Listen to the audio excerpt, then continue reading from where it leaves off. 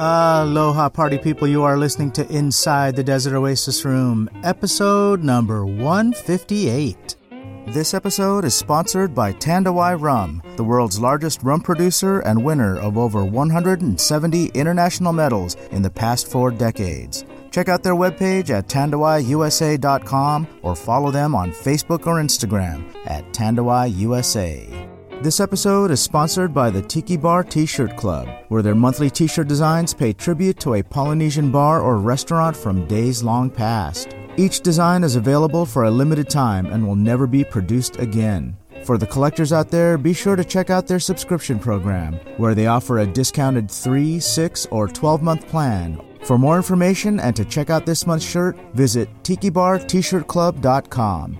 This podcast is also sponsored by the Tonga Hut. With locations in both North Hollywood and Palm Springs, California, the Tonga Hut serves classic tiki cocktails in a classic tiki setting. Dine in a secret tiki hideaway or learn about rum and rum history at one of their educational seminars. And if you're up to the challenge, take the journey to join the Loyal Order of Drooling Bastards. For information on events, Rum Club, and more, go to tongahut.com or find them on Facebook or Instagram. Today, we welcome John Philbin back to the podcast. You might know John from his various movie characters over the past 3 decades, including Turtle in North Shore, Nathaniel in Point Break, Tom McClory in Tombstone, Chuck in Return of the Living Dead, Amos in Children of the Corn, and much, much more. On this episode, we chat about what's happened in his life since our last chat, along with his current film projects, including White Wolves, Ghost Babe, and Undateable John, now playing on Amazon Prime. As always, I hope you enjoyed this episode as much as we did bringing it to you. If you enjoy this podcast, please give us a good rating. Doing so helps people find the show and helps boost our presence. Also, subscribing makes it easier for you to follow our adventures, and subscribers always get new releases first. You can find previous episodes at our website, desertoasisroom.com, as well as links to our social media, along with links to our guests' websites and their social media. And if you'd like to leave us a tip, click on the tip jar. Alrighty, pull up a chair and join me and my conversation with my friend, John Philbin.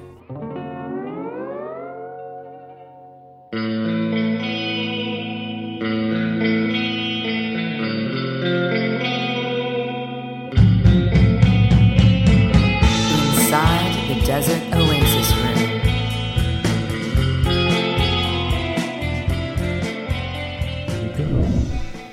Thank you, John, for joining us again on the podcast. You're welcome. I appreciate it so much.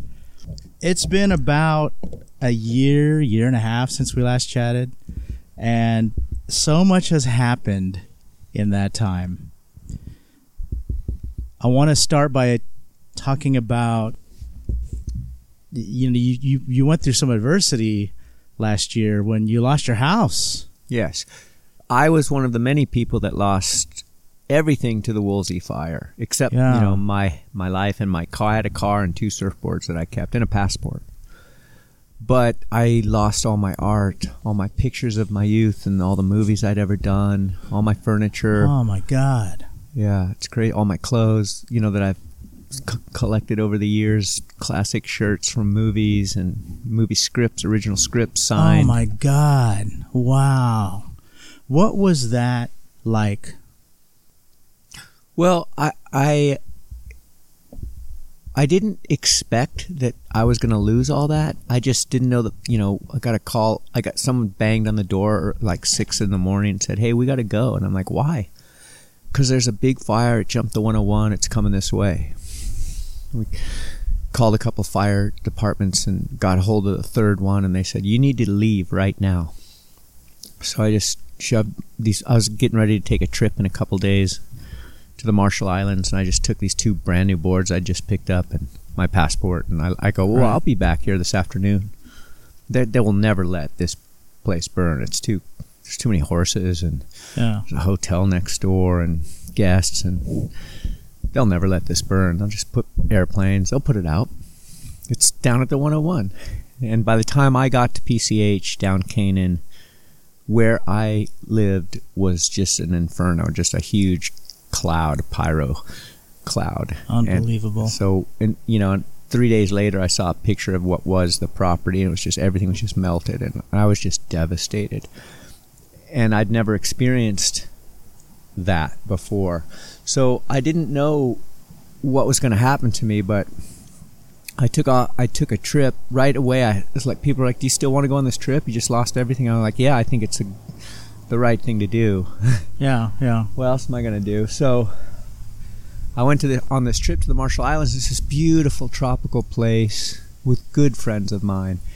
And I look at pictures of me there, and I was suffering from this thing called anhedonia, where it's a form of PTSD where nothing interests you. Things that used to really give you pleasure do not give you pleasure. It's impossible to get pleasure. And that's a result of the fire of the loss? Yeah, it's a reaction to, it's a PTSD symptom that happens to people who go through traumatic events like the fire, like losing everything in a fire. It's like you don't know what you're going through. All of a sudden, you're like you're depressed, and you don't realize it because I went to a shrink, and she was like, "Yeah, you're suffering a PTSD from the fire. Wow. The fire triggered PTSD in you." At that time, you posted a few things on social media, and you seemed to be coping with it very well. Yeah, people said that, and I was. I mean, part of me coping with it was admitting the reality of what I was going through and what everyone had to go through who was a victim of that fire. Yeah. Which,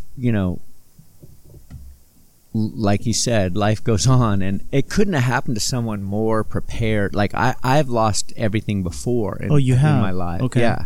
And I've survived natural phenomenon like the tsunami in Indonesia and stuff. And my own personal, battles with alcoholism and drug addiction. I've lost everything I've ever owned because of that before. So I was kind of ready I was like, oh, here we go again. I'm going to start. I have nothing. I'm going to start from scratch. Yeah. And I did. And I decided I was going to take a year off and not move back and not start my surf school up or anything and just travel. So I traveled about 6 months out of the year. And then on the anniversary of the 1 year from the fire, then I got my own place, and that's where we are now. This beautiful place in Topanga. And it's so beautiful. It is beautiful. We're right in the middle of Topanga Canyon, so for our listeners, obviously can't see what I'm seeing. It's like this property was built around nature. Yeah.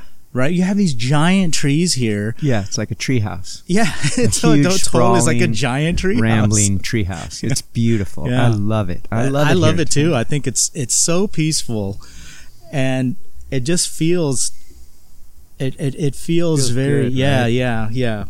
I don't know what else to say other than the word peaceful is the first thing that comes to mind. With this fire and losing everything, when the last time you were on the podcast, and I don't remember if this was a story you told me, just from when I last saw you on the podcast. We see each other at these cool events. Every once in a while. And you had told me a story about a motorcycle. I'm going to do some name dropping here. Go for it. A motorcycle that was given to Matt Adler from George Clooney. Right. And it was a motorcycle that you really admired, and then Matt gave it to you. That's right. And Matt was the first one before George to say, I'm over two wheels. He's married. Lori's got a kid, and he almost got, people make left turns. They look at you, and you're thinking, God, you've just murdered me. You can see their eyes and everything. Yeah. They see you, and they'll turn in front of you and you're just thinking, you've killed me. You've just killed me. But it happened to him twice in a week, and he's like, I'm done. I'm done with two wheels. And he gave me that bike. Yeah. And I was just going, I'll just start up with two. It's been a long time since I've had a motorcycle. Right. And the last time I saw you, I asked you, did you lose the bike in the fire? Of course. And you said, yeah, I lost everything. Yeah, melted into a puddle. I mean, I couldn't save the bike and the car, I had to put my boards in the car and go. Yeah. I thought I was coming back, though, believe me. Right. I did not think I'm leaving here forever. No one ever thinks that. Yeah, I mean, that's the way the world works sometimes, though, Yeah. It's weird when you look at the way that a fire moves through a canyon, it might burn everything around one house that just did not get touched, you know? Yeah. Or it might pick and choose on a street. I want this house, this house, this house, this house, and everything else comes out unscathed. It's really unusual how that works. Yeah. But how did that change your perspective on the way that you see life now? Life and say material possessions? Do you look at things differently now because of that? Well, like I said, I've lost everything before, and so I have a acute awareness that, you know, I appreciate cool things. I love my surfboards, and I love my art. I loved my pictures. I loved my motorcycle. I loved the clothes that I had decided were mine over the 50 years of life. Yeah.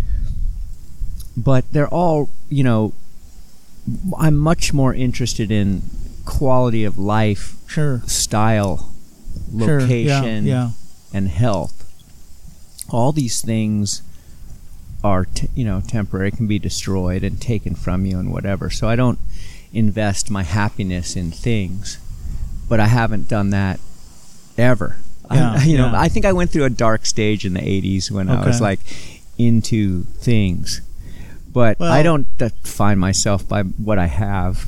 I also think that, you know, in the 80s, you were a young guy. You were in your 20s. So we all go through that in our 20s, right? We all want the latest, coolest thing, and we all want to have what our friends have or something better than what our friends have. You know, that's just part of maturing. Yeah. You know? So. By the way, you know, I shopped for motorcycles for the whole year, and I selected a Triumph Bobber Black, which is parked out front, and it is the coolest fucking bike I have ever had. It's the coolest bike I've ever seen, and it's my favorite bike I've ever ridden.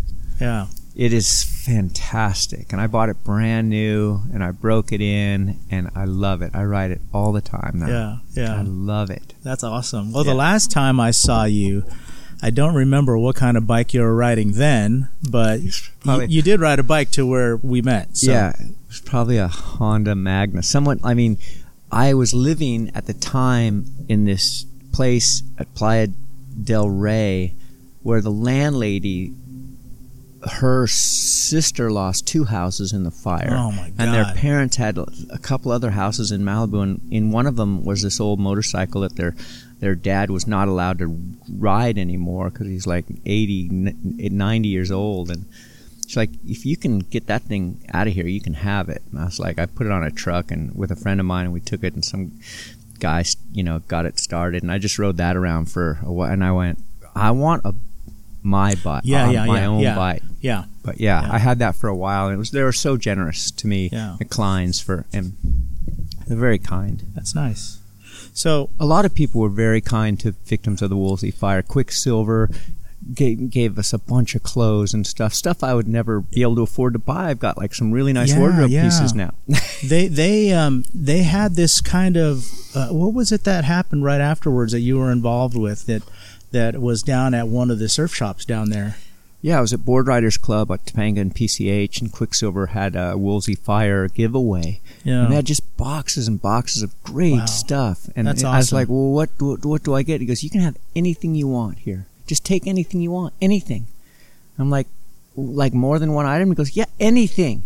Everything and anything you want. Like super generous. Quicksilver. So now I wear a bunch of Quicksilver clothes. That's awesome, man. Yeah, totally awesome. Shout out to Quicksilver. Awesome Quicksilver. Yeah, Thank you, Quicksilver. That is great. Vans did it as well. Further up, Vans gave a bunch of stuff away, shoes and shirts. Super cool. Surf companies were really kind to Malibu after the fire. Yeah. Really kind. That's awesome. Speaking about these kind of, you seem to be like always in the eye of the hurricane. I know. I want to talk about G-Land. Okay. Because you recently traveled back there on the 25th anniversary of a tsunami that almost killed you. Yeah. So, and a bunch of other guys. Let's talk about G-Land for a second. For our listeners that are not familiar, let's first tell them what G-Land is and why everybody likes to go there. Okay, G-Land stands for Grudgigan. G-Land is like the first and the best alpha and omega of surf camps. And since the 80s, but it started in the 70s, Bobby Radiasa has had a camp at the point of G-Land where, you know, like Jerry Lopez and Peter McCabe and these people have come for 30, 40 years, and I'm one of them. I started going in the early 80s, and I've been, I went every summer for years, and then it was every other summer, and then it was but, I came back. I just happened to be there when there was a tsunami. There was an earthquake out in the Indian Ocean. Created a tsunami, which destroyed the camp. And it was a 7.2. Ooh. Yeah, I looked it up. 7.2. And that's strong by any standard. Even in a town that is like Los Angeles, that's built to withstand heavy earthquakes. And we're talking about in Indonesia, where you're sleeping on the beach. Yeah, it was out in the ocean, though, this particular earthquake, and it created 3 tsunamis that came in and destroyed the camp. Now, Bobby goes, let's have a reunion for all the survivors. And I'm like, great, I'll be there. And I didn't know the stories of the different survivors. I hadn't heard the Simon Law's story or Rob Bain's story, or Monty Weber's story of what the wave was like. I had mine, but I got to hear all their personal experiences and how similar they were, and how they all, as well as I did, went through a post-traumatic stress disorder because of the tsunami. Some people couldn't come to the reunion because they're too frightened to return to that place, because it changed their life. Simon Law went back to Australia. He was a pro surfer and started a surf store called Tsunami Surf. And that's the name of his life. His life has been informed by that event. Wow. And it was magic. We had beautiful ceremonies on the beach because a lot of people lost their lives, to that tsunami. But the surfers survived, but a lot of Indonesian fishermen and people that lived on the point were killed. And we had these beautiful prayer, ceremonies and these dancers, and Bobby threw a huge party for all of us. And Monty Weber did a film, a documentary about it that Tracks picked up, and it was really beautiful. I enjoyed it so much. I wish it was longer. I think that there's an interesting story there. Totally. I wish it was totally longer. Yeah. But I loved seeing it and hearing all the stories from all those guys who I hadn't talked to in 25 years. Yeah. So it was cool. So tell us a little bit about what that was like, because you said you described hearing the surf and thinking it must be big.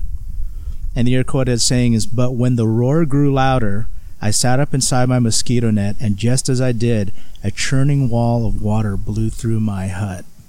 Did you think you were dreaming? Nope. I didn't. You knew. I knew that I was underwater and awake. When I started to pass out from drowning, then I started to have hallucinations, which were like dreaming. I was hallucinating. I was dying. And what my dream is that I was holding on to a surfboard underwater and jettison to the surface, and that I was going to pop up and be able to breathe oxygen and see like volcano tips and other survivors popping up, holding on to their surfboards. That was my last thought before the wave surged back out to sea and ripped the roof off my hut, and I ripped out of my mosquito net and stood up, and I could breathe. And right then, as the water was sucking back out to sea, my surfboard, which had been tossed up into the jungle, was on its way back out to the sea, and it hit me right in the leg, and I just picked it up. Wow. And the water sucked down, and I just ran into the jungle yelling to everyone, grab a board. Well, one's thinking, because that was my last thought.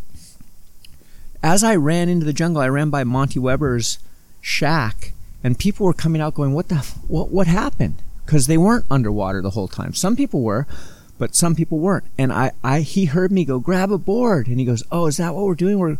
We're grabbing boards? Because someone just said that. And so he ran down into the bay where it was dry.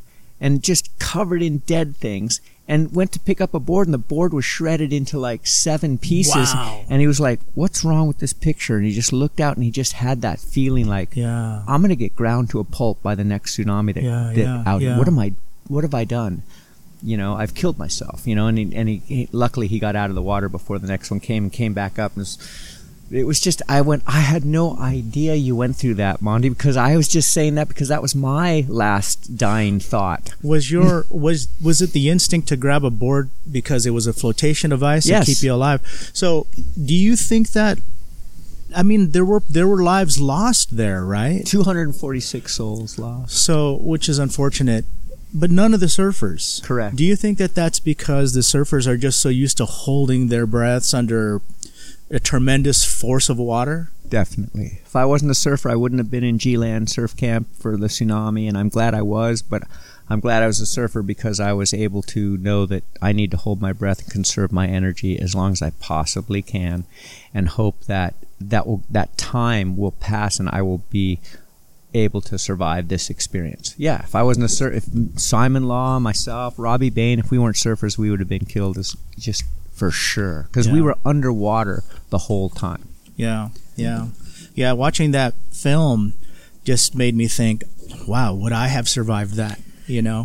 To waking up from a dead sleep to being underwater. Yeah, that's what it was. It's unbelievable. Yeah, it didn't happen to everybody. Some people got pushed out of their shacks and tumbled with the surge up into the jungle. Mm-hmm. But the jungle was elephant bamboo, and so they were ripped to shreds by the thorns of the bamboo. Wow. And they immediately went into shock because they thought they were being mauled by tigers. It's called Tiger Camp also, and there's tigers, man-eating tigers out there. And especially back then, the lure was, we're living in stilts, so the tigers don't eat us tonight. Yeah. We're not living on the ground, but these people got tumbled out and just ripped to shreds in the middle of the night, and they went into shock thinking, I'm being mauled by a tiger. Where I was like, I'm underwater, I don't know why the whole world opened up, I'm going to hold my breath for the last possible second. And then I know what happens when you drown. You struggle at the very end. You can wait as long as you can, but when you're about to inhale a bunch of water, you want to it's involuntary. Yeah.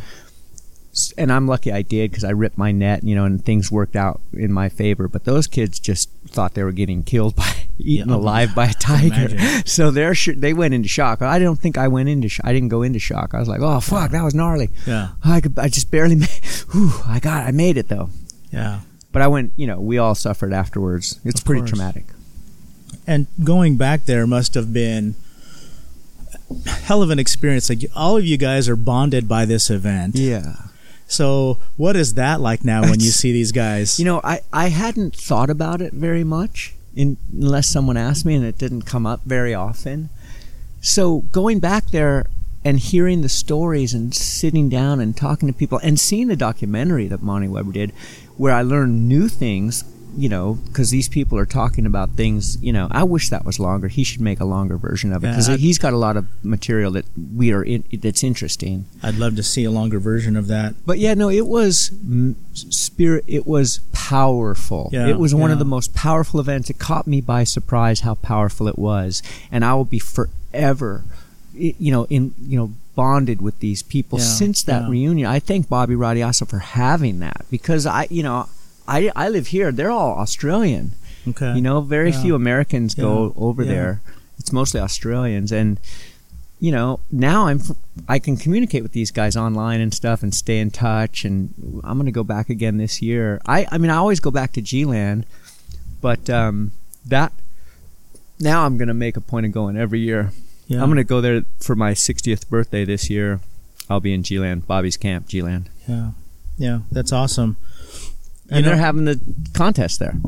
Oh, are they? Yeah, the WCT contest returns to G-Land this year. Oh, very nice. June, I think. Very nice. So in the car, we were talking about your travel. Something that I find interesting is I associate you as 100% surfer. You travel to surf, but you recently went to Switzerland, and I found the juxtaposition of you on a mountaintop rather interesting. You were posting some really beautiful videos and photos of Switzerland. It looked amazing. What brought you there? Well, Switzerland is, without a doubt, the most beautiful place I've ever been. And I happen to have a friend who has a magnificent house on a lake in a beautiful town. So that's their view. That's their that view. That lake is amazing. That lake. Yeah. And he recently sold it. But it takes a year plus to sell this house. It's this classic, beautiful chateau from the 30s or something. And their kids are away. Their kids they're in college. They're away from home. So they're like, well, okay.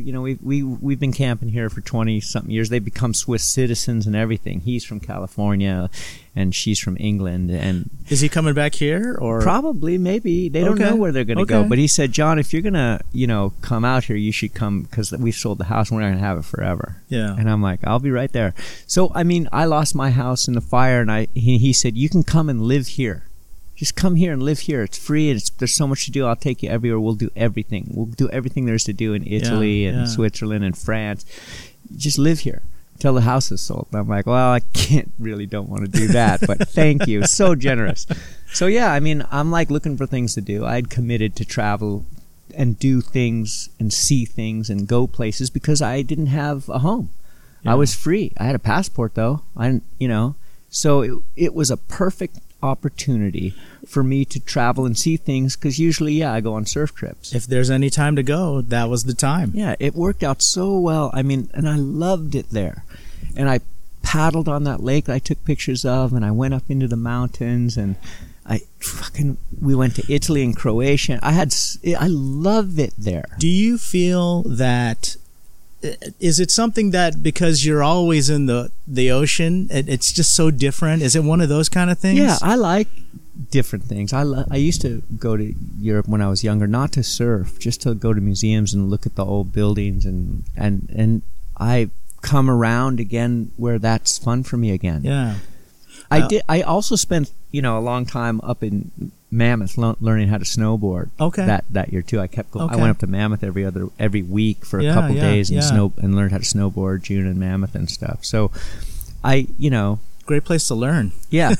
I had I would go back to surfing. When I don't surf for 2 to 8 weeks, and I miss it. My body misses the rough and tumble of surfing. Sure. There's nothing like it. I ride my motorcycle every day, and it is similar in that there's adrenaline, there's danger, there's flow, there's leaning, there's speed. You feel the wind. You're looking around. I love riding my motorcycle. There's a similar thing, but you can't fall. You know what I mean? Yeah, exactly. Yeah. So when I didn't surf for weeks, I miss getting caught inside. I miss the rough and tumble of surfing. There's nothing like it, and it's my favorite thing, but I like to do other things. I want to travel and see other things that have nothing to do with surfing. Jerry Lopez famously moved to Bend, Oregon. Yeah. And I always thought that was odd that he would pick such a snowboarding over surfing. Yeah, well, I guess that's what it is, but he was Mr. Pipeline. Yeah. And the fact that he moved so far away, it was an odd thing to me. I think he discovered snowboarding and that feeling. Snowboarding is that's why I did it, because Jerry, that's why I took it up, because Jerry loves it so much, and so I love it too. Yeah, I had to break some bad habits though, because when I surf, when I fall, I know I'm falling into water, but when you're snowboarding, and because of that, I had a tendency to not put my hands up when I needed to, and so when I first learned to snowboard and I was getting really aggressive at it, this was in my 20s, obviously, I was taking a lot of hard falls, but wow, I won't do that. Now, I've learned to adjust, right? But, yeah. So, the last time we chatted, you had told me, and this was for a movie screening at Huntington Beach for North Shore. Yes. Right. And you had told me, you know what? Call me in like 6 weeks. I'm going to Switzerland for 6 weeks. Really? Yeah. And I thought, wow, 6 weeks. That's pretty cool. It is, man. It was so great. I mean, I loved it, and I would go back again like in a heartbeat. But I don't know when to do it because I'm here. I live here now, and I've got a bunch of work to do, and I'm in this class action lawsuit with the SCE about the Woolsey fire, and I've got to do a bunch of work, and then I'm going to go back to G-Land in the middle of April for my birthday and to be at G-Land camp, you know, when I turn 60, and through April and into May, and then I'll come back, and I don't, you know, I've got a lot of stuff going on right now, so I can't just go for 6 weeks to Switzerland. But God, was that magic and great. Awesome. I took a bazillion pictures. I was totally jealous. I posted it every day. I've never been there, and so I had to live vicariously through the stuff that you were posting. As pretty as it looked. Looked really great. Let's transition to talking about your movies. Okay. My movies. My new movies? Yeah, we'll talk about those too. So I want to start, though. I have to start with North Shore. Oh. So the last time that I saw you, as I mentioned, was at a screening of the North Shore at Gallagher's in Huntington Beach, and you were there with Gregory Harrison. That's right. And I'm curious what it feels like for you as somebody that's probably, in my opinion, and I could be wrong, correct me if I'm wrong, the character you're most known for. Yeah, am I right about that? Yeah, Turtle. So what's it like to still be, and I put this in air quotes, touring, so to speak, for that character, right? It's been like 3 decades. Yeah. Well, it doesn't get old because it didn't start happening till, 25 years after we made the film. Okay. So it wasn't like, we all forgot about it. It wasn't a hit, and we, never, thought about it again. But then 25 years after we made it, people started appreciating it, 2 generations that we didn't know about because we never thought about it. Me and Gregory and Matt Adler didn't even surf, and he was trying to forget about that movie for decades. But it came into our attention when people started inviting us to these screenings, and we went, wow, there's a fan base that have watched this movie on VHS. There's a huge fan cable. Base. Yeah. And we didn't, so now we know about that. There's no excuse. We know about that. I remember inviting Matt to a screening going, you're not going to believe this. He brought his wife and his kid, and there was love in the room, and he didn't know that. And now he's totally back into surfing, and he's coming. I wish he would have been at that screening, but we will do a bunch of things together now. Me, Greg, and Matt, we all surf now, and we're all fans of surfing. Yeah. And we like doing things, that have to do with North Shore for people that are interested. So we'll be doing a lot more of those things now that movie's become what it's become. But that happened over time, and I think it's great. I mean, it's shocking. Every year is different. I mean, I love it. It's totally cool. When we're doing something for charity, we were raising money for Huntington Beach High School, and what we did was we sat up and watched the movie and narrated back behind the scenes things while we're watching the movie, and that's fun. You have to do that again because that is better than the director's commentary that you see on the DVD. It's so much better that way. You get so much trivia and all the questions that maybe people have, you answer before they even know to ask those questions, right? It's a way better way to do things, and that's the way, than a Q&A afterwards, which is boring, and everybody says the same stuff, but narrating while it's going on, because everyone who's there has seen the movie 10 times or whatever. It was so much fun. Come on, man, they've seen it 100 times. Okay, 100 times. What do you think it is about Turtle that makes him so infectious, iconic? You're probably the most quoted character from that movie. And it's a highly quotable movie. I could quote that movie from beginning to end, but the people that quote that movie quote probably Turtle the most. It's possible. I don't know. I'll say that I definitely had most of the good lines. You had all the best lines. I had this colorful character that had all these great lines and went through all this stuff, whereas everyone else had to be really sincere and honest and straightforward. The Hui guys had some great lines, and the local Hawaiians had all the great lines, like Scrub It Kook, that's a fucking classic. And he's so howly, he don't even know he howly. There's great lines in that movie, great lines. But Turtle, had a bunch of them that are applicable because he takes a newcomer surfing, he shows a newcomer the ropes of the North Shore. He talks about women. This. I get to be the person who's teaching him in the beginning, and then it becomes Gregory Harrison. But so I had all these great fun lines, and Brian King had probably written or come up with or said I should say, and Brian King, for our listeners that don't know, is the quote unquote the real Turtle. Yeah, right? he got these writers to he helped inform that screenplay. And the character of Turtle was based basically on him, because he was just a wealth of information, and he was also a funky character with an artistic and really intelligent and really artistic and funky. But he's not an actor, but he's the real character, And he still lives on he left the North Shore. He went to Berkeley for a while, and then he went to Manhattan, New York. He saw the towers come down. He was a full artist in New York. He actually he turned into Rick Kane. Yeah. But after the towers came down, he moved back to Hawaii, and he makes surfboards, and he lives on the North Shore. He's a legend. And so, he contributed to that screenplay, and I 100% went to school on Brian King to make that character come to life. He handed me that character, and I just loved it. It was gold, mining for gold, So I'm really lucky that I got to play that, and that I had a source like Brian King to steal from and put on the screen. You're right. Because that's the Hollywood way. Okay. And you have a bond with these guys now too, just like the guys you have from G-Land. What guys? The cast? The North Shore guys. Last time we talked, you told me that Rick Adler is your best friend. Yeah, Matt Adler. And who? I'm sorry, Matt Adler. Rick Kane. Matt Adler. Rick Kane, Matt Adler is your best friend. Yeah. And 30 years later, 30 plus years later, 30, right? Over 30 years. I mean, you look back and you think, for someone like me who watches this movie, we know it's a movie, and they're great friends in the movie, but who would have thought that 3 decades later they're still hanging out? Yeah, nobody thinks those kind of things, and especially in Hollywood, you make it's very rare, but it happens.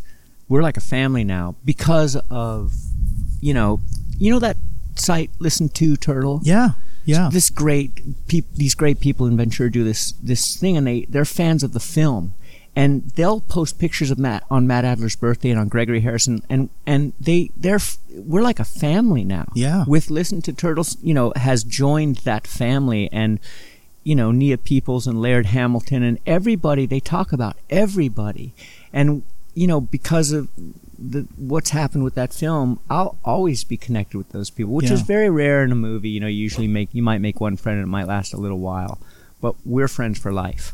For sure, for life. And I've got another movie like that, Return of the Living Dead. We're a family now. I did this movie in the 80s, this horror movie, and we didn't see each other afterwards for 20 years, and then it became a horror movie cult classic, and we started touring the United States.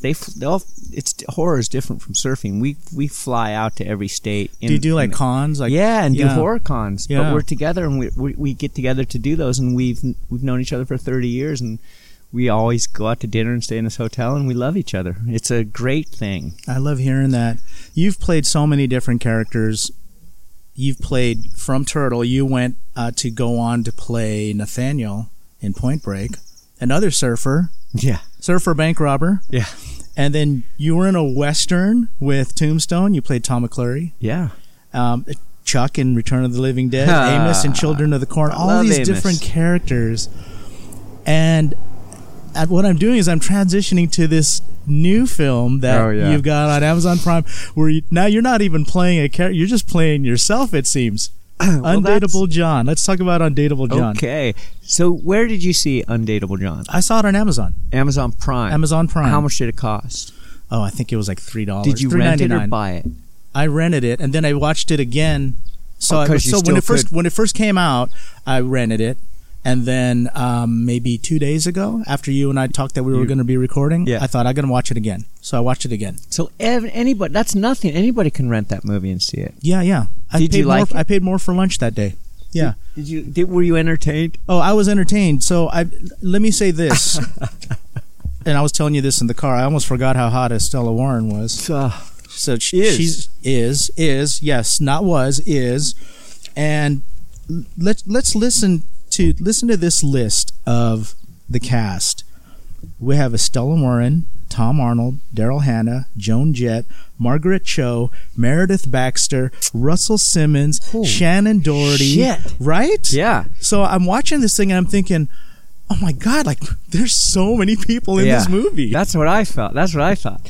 Yeah, so it started that you want to talk about my experience making that movie. I hadn't acted in 15, 20 years. Okay. I just quit and I was teaching surfing and I got my shit together and Sin Posner had developed this short story about her experiences. And Sin Posner's this really talented writer, producer. And she said, hey, John, would you be interested in doing a short film where you play this guy in recovery who has a bad relationship? And I'm like, me? She goes, yeah, would you be interested in acting in something? I go, I haven't acted in 20-something. She's like, yeah, would you? And I'm like, yes, I'd love to. That'd be great. And it just started as a little thing we were going to film on phones. And we started talking and I started doing dialogue with her. And she goes, oh, that's great. And writing it down. And she goes, what would you do in this situation? I would talk. And she wrote all this stuff down that came out as a full-length script and said, we could do this as a full-length script. And I go, well, I mean, go for it. And she goes, no, I want you to play this guy. I'm like, it was written for you. I mean, like this guy was like apparently it turns out that it was written for me. Initially, it was written about someone I know. Oh, okay. And I said, I'm not going to play this guy because this is a true story about what happened to someone and it was a person I know. And I go, I'm not going to play this person I know in this program, this anonymous program, having a negative experience. I won't do it. I'll play my version of someone going through these things. And so we just adapted the character to someone who's got my interests, surfing, teaching surfing. She's just such a good writer. She just, we just talked and she knows me and she just wrote this screenplay. It has a lot of stuff going on, but I just happened to give my contribution to it so that I could do it. I didn't have to create some thing, And as it turns out, the character is similar to me, but not me. I mean, people play. His name's John. He teaches surfing.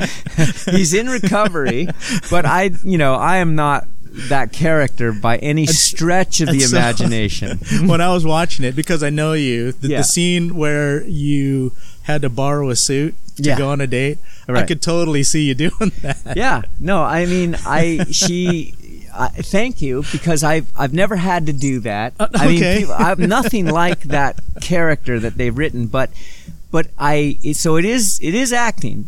But people look at it and they go, you're not acting, you're just playing yourself. And I'm like, well, I would never be in that situation. I've never been in that situation. I mean, people play versions of themselves in movies now, like De Niro. I'm comparing myself to De Niro, but he'll play a caricature of himself, and other work and refer to work he's done. Brando did it, referring back to The Godfather. He's played, they'll play these versions that are self-referential, but it's still acting. You haven't done that. You're reading lines that someone else wrote for you, working off an actor who's in a situation that you've never been in, with a director, and trying to make it fit into a plot, a narrative of a journey. So it's not like a reality show. Yeah, you know what I mean? Yeah, I get it. It's script. It's every line was in a script, and none of those I've never been in the situations that guy goes through, with his Meredith Baxter, with Stella Warren, it was just not even the part where she was trying to take the wetsuit off. That was the first time. Yeah, that is such a great scene, and I want everybody to see it. Everyone needs to see this, and that was my favorite. So should I say what happened? But I loved it. I was jealous of you. You were? When she was pulling off the wetsuit top, and you're you know what I need to do? I mean, yeah, I haven't done this, and I need to do this. So over the years that I wasn't an actor and I was teaching surfing, I would go to surf company, and I'm a freegan, and I love swag. But I used to be an actor, so I'd go to these surf companies and say, oh yeah, no, you're Turtle. I'm like, yeah, well, I might be doing this other little thing, you know, like, would you be interested in placing some product, or could I get a board for like? And they're like, yeah, fuck yeah, Turtle, you can have this, you know, we'll give you the bro deal. Here's some wetsuits. You're legendary, bro. Yeah, you're Turtle. So I collected all these cool shit, wetsuits, posters, surfboards, and then I got to be in a movie and play a surf instructor. Yeah, and if you look at the scenes in my room, I've got all this fucking swag that I had collected as a freegan. So that's all your stuff? That's all my stuff. Oh, nice. So people think, well, that's your stuff, and that's your board, and that's your... I'm like, yeah, I know. So that's you're playing. I'm like, no, I'm not playing me. But that's all my stuff, yes.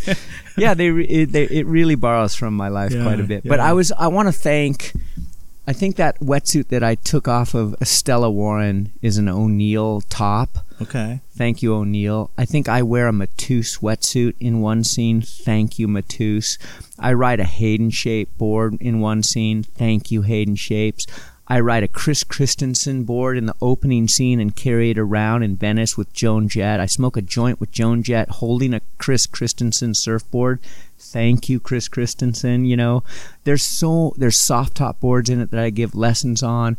There's so many things that people have been generous with me because I used to be an actor in the surf movies that I have collected over the years that I place in this movie with pride because he's a real surfer. He's a real surfer. And so am I. And so I got to show all those things, you know, they're mine, you know, but I've got them from these great companies that have been generous, you know. Body Glove gave me some great stuff. Matuse, O'Neill, Rip Curl, Hayden Shapes, Chris Christensen, you know, soft top stuff. Great stuff, and it's all over this film. Yeah. I love it. It was a fun film. It actually made me think, are we going to get more from Undateable John? Oh, there has to be a sequel, right? Yes. It is set up for a sequel. Yes, it totally is. And when it ended, I thought, is that it? Is that it? Is that it? Love that. I wanted more. So, so we need to tell the powers that be to continue that story. Yeah, I would love to.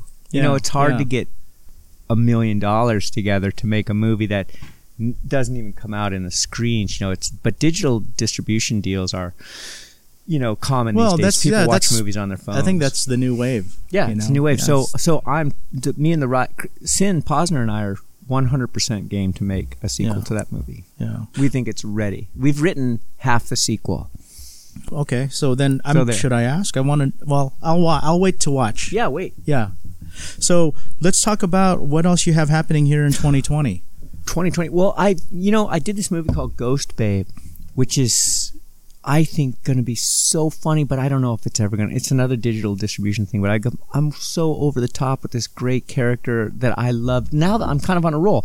I did this movie White Wolves after Undateable John, and I play this kind of like the dude character, you know, older, wiser, kind of. He's actually a ghost talking to this guy. Okay. And White Wolves is a short film, and it's really, really a beautiful movie, and it's winning a bunch of film festivals. So you got to watch that on Vimeo, and I don't know. I mean, if someone wants to see it, they have to call me and say I will send them a link to watch White Wolves. Okay. It's available on Vimeo. I want to see it. You do? Yeah, of course. All right, I'll show. I'll send you the link. Yeah. And then I did this movie Ghost Babe, and I hope it comes out. And really fun working with these guys. And that's all done now? It's done. It's in post, but post it's hard to do to get the kind of money you need to do post on a low budget digital film. You know, that doesn't have a distribution deal, but I hope they get it because I want to see it because it's fun for me. Yeah, I'd like to see it too. Yeah, me too. I'd like to see it too.